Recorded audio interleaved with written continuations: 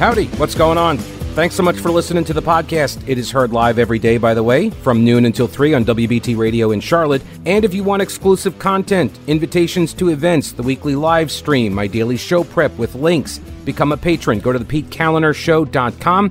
This podcast is also supported by North Carolina businesses, so please consider supporting them. Try not to skip through their short ad. Make sure you hit the subscribe button to get every episode for free right to your smartphone or tablet. And thanks so much for your support. So I mentioned this Turn 'em Loose Bruce comment. Turn 'em Loose Bruce was a judge in New York City back in like the 70s and 80s, I want to say, before my time. But I remember reading about him in a book, and he got this reputation and this nickname because he would always turn 'em loose. And during the 70s and 80s, for people who aren't aware, New York City was... Donald Trump might refer to it as almost a third world country kind of level of crime. And it was not pleasant. A lot of criminal activity, a lot of assaults, a lot of murdering, a lot of rapes, a lot of, just a lot of robberies. So if you've ever seen, was it the documentary called Escape from New York, I believe. That's right. So that's what it looked like. And so with Kurt Russell and everything. And so there was a judge, and he would turn everybody loose. And then, lo and behold, Judge Bruce gets mugged. And he's injured, so he's hospitalized. He's out of court for a while. But then he's back on the job, back on the bench. And there's a bunch of media that show up there, and they're like, what's he going to do? Is he going to start throwing the book at people, And he starts off by saying, just because this happened to me, it doesn't mean I'm going to change my philosophy or the way that I basically let all of these defendants walk free. And somebody in the back of the courtroom yells, mug him again, because it didn't work the first time.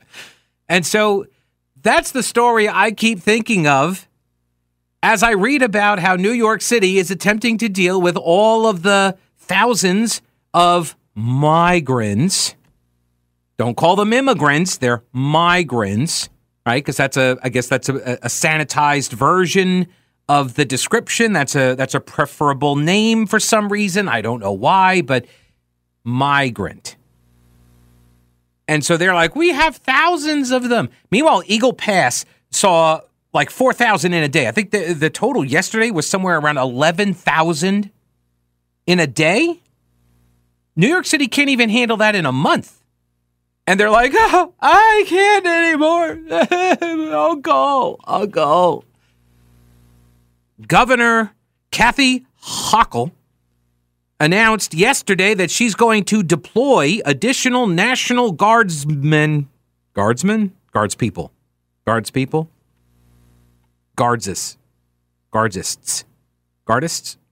Guard.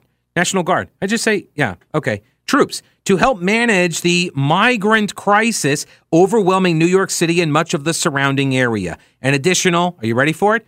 150, that's it actually, just 150.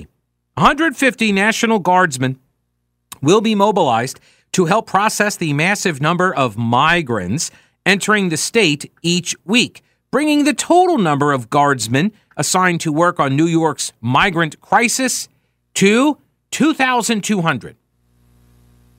Hochul said 250 National Guard members will be tasked solely with case management, paperwork. They're sending guardsmen, National Guard troops, to do paperwork.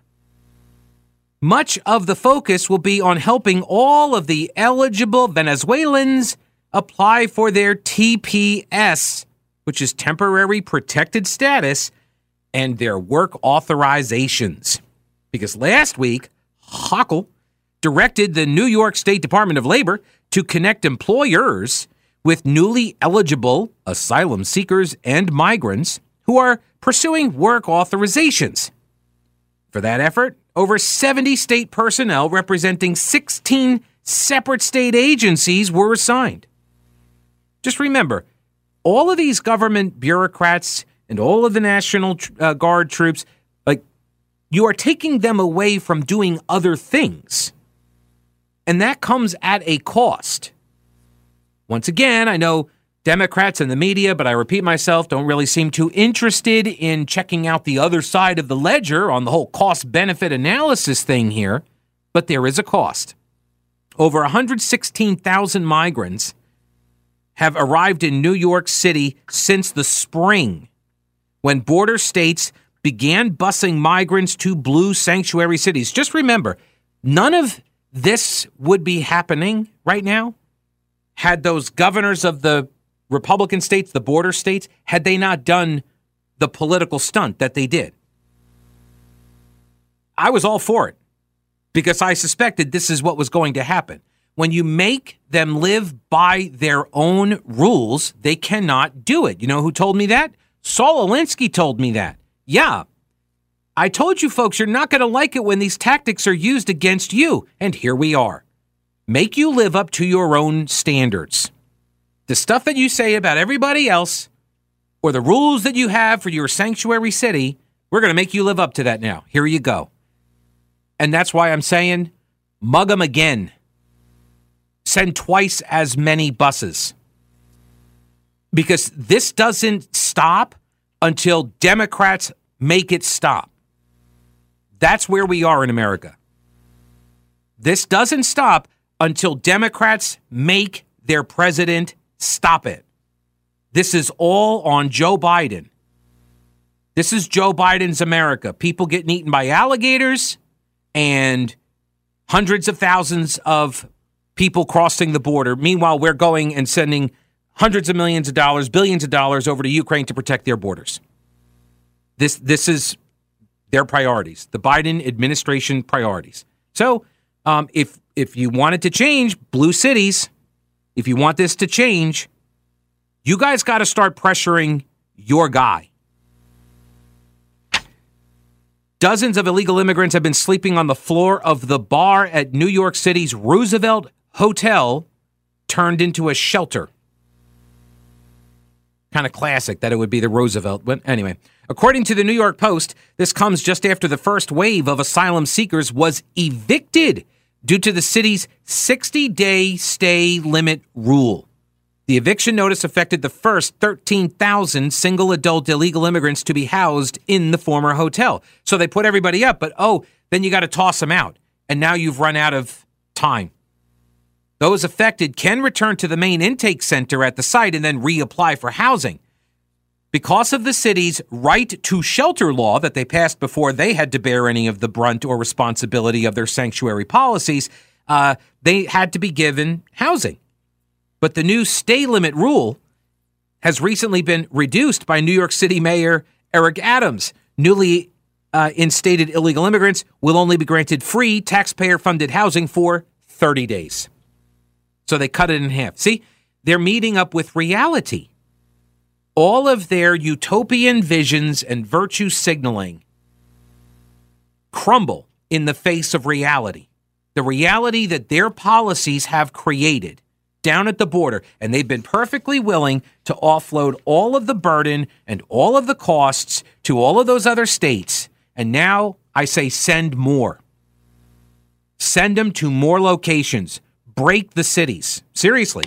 I don't know any other way to fix this. I have spent 20 years arguing over our broken border system and our immigration system. And I am pro-legal immigration.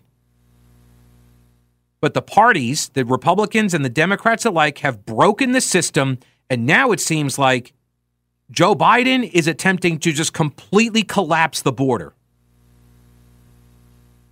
And I almost suspect it's a way to institute changes that the American people might not otherwise be interested in adopting.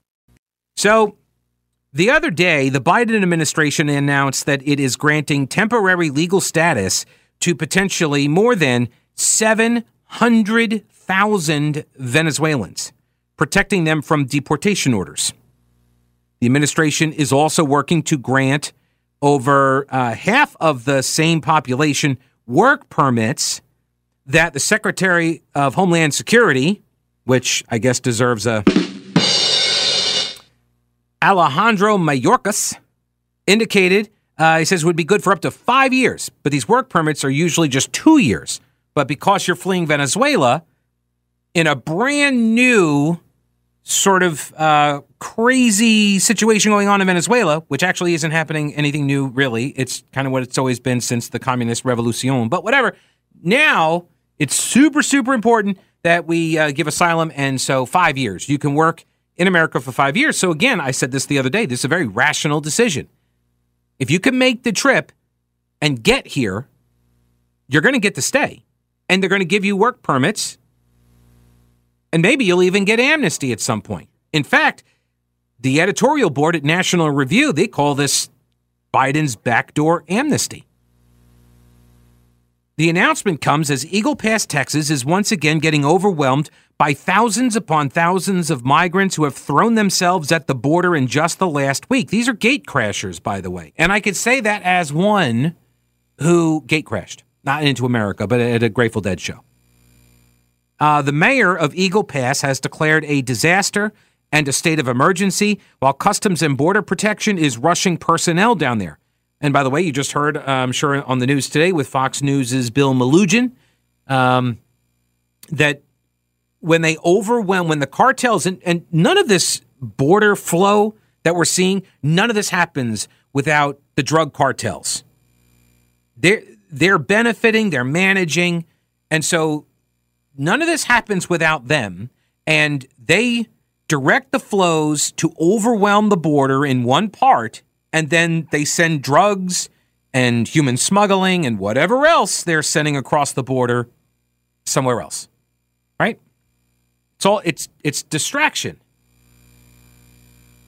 So the mayor has declared a state of emergency. Alongside the massive amnesty for Venezuelans, Mayorkas announced that the Defense Department would commit 800 troops to help secure the border. Joining another 2,500 from the National Guard, which is a nice but ultimately meaningless gesture without a serious political commitment to enforcement, right? Putting people on the border, it's the same thing as what they're doing in New York, sending National Guard down to just do paperwork. Because if you're not actually stopping people, if you've got more military personnel going down there to cut open the wall and weld open the doors, then that's not protection. There's no point. You're just sending them down there to hold a guest book in front of people saying, please sign, please sign. And if they don't sign, it's like, oh, well, we tried. It's just theater. It's like so much of the TSA security after 9/11. Hey, so real quick, hurricane season is here, and this is your reminder to check your emergency supplies. You should have a 3-day supply of food, water, and medicines, minimum. And Carolina Readiness Supply can help you get started or expand your supply. Food, water purifiers, lighting, tools, first aid kits, instructional materials, camping and hiking supplies too, because being prepared is just smart. Carolina Readiness Supply has 2,000 square feet of supplies and educational materials that you can use for any kind of emergency. Whether you're an experienced prepper or you have no clue what you're doing, or maybe you're somewhere in between, Carolina Readiness Supply can help you. In Waynesville and always at carolinareadiness.com. Veteran-owned Carolina Readiness Supply. Will you be ready when the lights go out? I got a couple messages here. Let me open up the mail sack here and start perusing. We've got Dennis who says, Pete, hasn't the time become overdue to have Texas rename Eagle Pass to Illegal Pass? I like it. Let me get Ronnie on the program here as well. Hello, Ronnie. Welcome to the show. What's going on? Oh, hang on a second, Ronnie. Hang on. Sorry. Okay, Ronnie, welcome to the show. By giving these work permits to these illegals, the jobs they're going to go after are the roofers, the landscapers, the restaurant workers, and the domestics. And what happens to these people that are doing the jobs now? They get squeezed out. You're going to have a lot of crime. Right. Well, this is part of the reason why there are so many teenagers that don't have jobs. And it's one of the biggest fallacies surrounding the fight for 15. Remember the big fights over the raising of the minimum wage? Yeah. And they kept making these arguments about, nobody can live on, $9 an hour. Well, no, but those are entry-level jobs that are supposed to be basically for inexperienced young workers to gain entry, gain some skills, and then move on. It's not supposed to be your permanent job forever. But what happens is when you have this pressure coming in from people who are here illegally, so they don't have a lot of skills that they can apply. If they have skills, they can't get the jobs legally, and so they end up in these types of professions, and it squeezes out a lot of the teenage workforce that they're not getting skills then either. Well, these people that are doing the job now, they're not going to stand for it. Well, yeah. Well, I mean, they're going to be working for less, and this is one of the real evil side effects of all of these policies is that it forces people into these almost indentured relationships. You get employers that take advantage of their workers. They siphon money out of their paychecks. They skim off the top. They pay them cash. And then the workers can't really do anything. They can't get out of line. They can't say anything because if they do, then they get deported. Or they're threatened with deported, I should say. They're threatened with deportation. And that's the way they're kept in line. And it's awful. They're abused. And our system allows for that to occur. And apparently our leadership is okay with it. Ronnie, I appreciate the call. I am kind of curious. Do any of these... Do any of the migrants, do any of them start taking any of the UAW jobs? Ooh, what happens if they start crossing the picket lines? I know our POTUS is stumbling around a picket line someplace, maybe tripping and falling, I'm not sure, but he's somewhere up around a picket line with the UAW. I wonder, what if the big three, what if they started bringing in some of the migrants? They're getting their work permits. They're going to be allowed to work. They're asylum seekers. So here's what you do. You get asylum seekers. They come across the border. The migrants, they come across the border. Here's what you do. Load them on buses and say, we got jobs for you at the UAW plants up in Detroit, or Detroit, as it's called. Right? That's where you start sending them. Yeah, like I don't know any. I'm at a loss. We've tried everything that I can think of, and the two political parties are unable to come to an agreement. They are unwilling. They just flat out refuse to fix the problem. They won't even do. I mean, think about how easy this is, right? There's widespread support for the Dreamers, kids who were brought here as babies. They had no control over their situation. And you may not personally like it, but the vast majority of Americans say give them legal status, but just them. The problem is with the chain migration policies, when you give one member of a family status, then they are able to chain migrate all of these people that, even they didn't know they had any relationship with. But all of a sudden, everybody's related to everybody else, right? It's this chain migration pattern where people abuse the system and they get married, in order to gain status. So you can't even do a standalone bill for the Dreamers, which both parties support. The majority of Americans support that. And you can't even do that because they both use it for leverage. They both try to I'm going to put this in. If you want the Dreamers, then you're going to have to go along with, whatever I want here. And the other side's like, I don't want to do that. This is, you got to make it, you got to make it bad. This is Cloward and Piven. You got to collapse the cities. Unfortunately, what Biden probably will do is just bail them all out. But I don't know any other way. I don't know any other way except to make it hurt a lot. To make it hurt a lot. In fact, hang on. Here we go. Democratic mayor of Dallas, Texas, Eric Johnson, announced that he's crossing the political aisle and not just working with Republicans, he's going to become one. He cites the failure of progressive policies in combating crime, homelessness, and drugs. This is a Democrat mayor, black Democrat man. And he said, when my career in elected office ends in 2027 so he's term limited, I guess. And so he's doing the Tricia Cotham. Is this the deal? Like after he wins election as a Democrat, then he's like, totally a Republican. But he says, I will leave office as a Republican. I realize this will come as a surprise to many. The future of America's great urban centers depends on the willingness of the nation's mayors to champion law and order and practice fiscal conservatism. Our cities desperately need the genuine commitment to these principles as opposed to the inconsistent, poll-driven commitment of many Democrats, which has long been a defining characteristic of the GOP. Champions of law and order and fiscal conservatism. In other words, American cities need Republicans and Republicans need American cities. Johnson has become increasingly vocal about declining public safety, particularly across urban areas in recent months. In February, the Democratic mayor shared an article arguing that the mass retirement within the Austin, Texas police force was driven by the defund the police movement. No.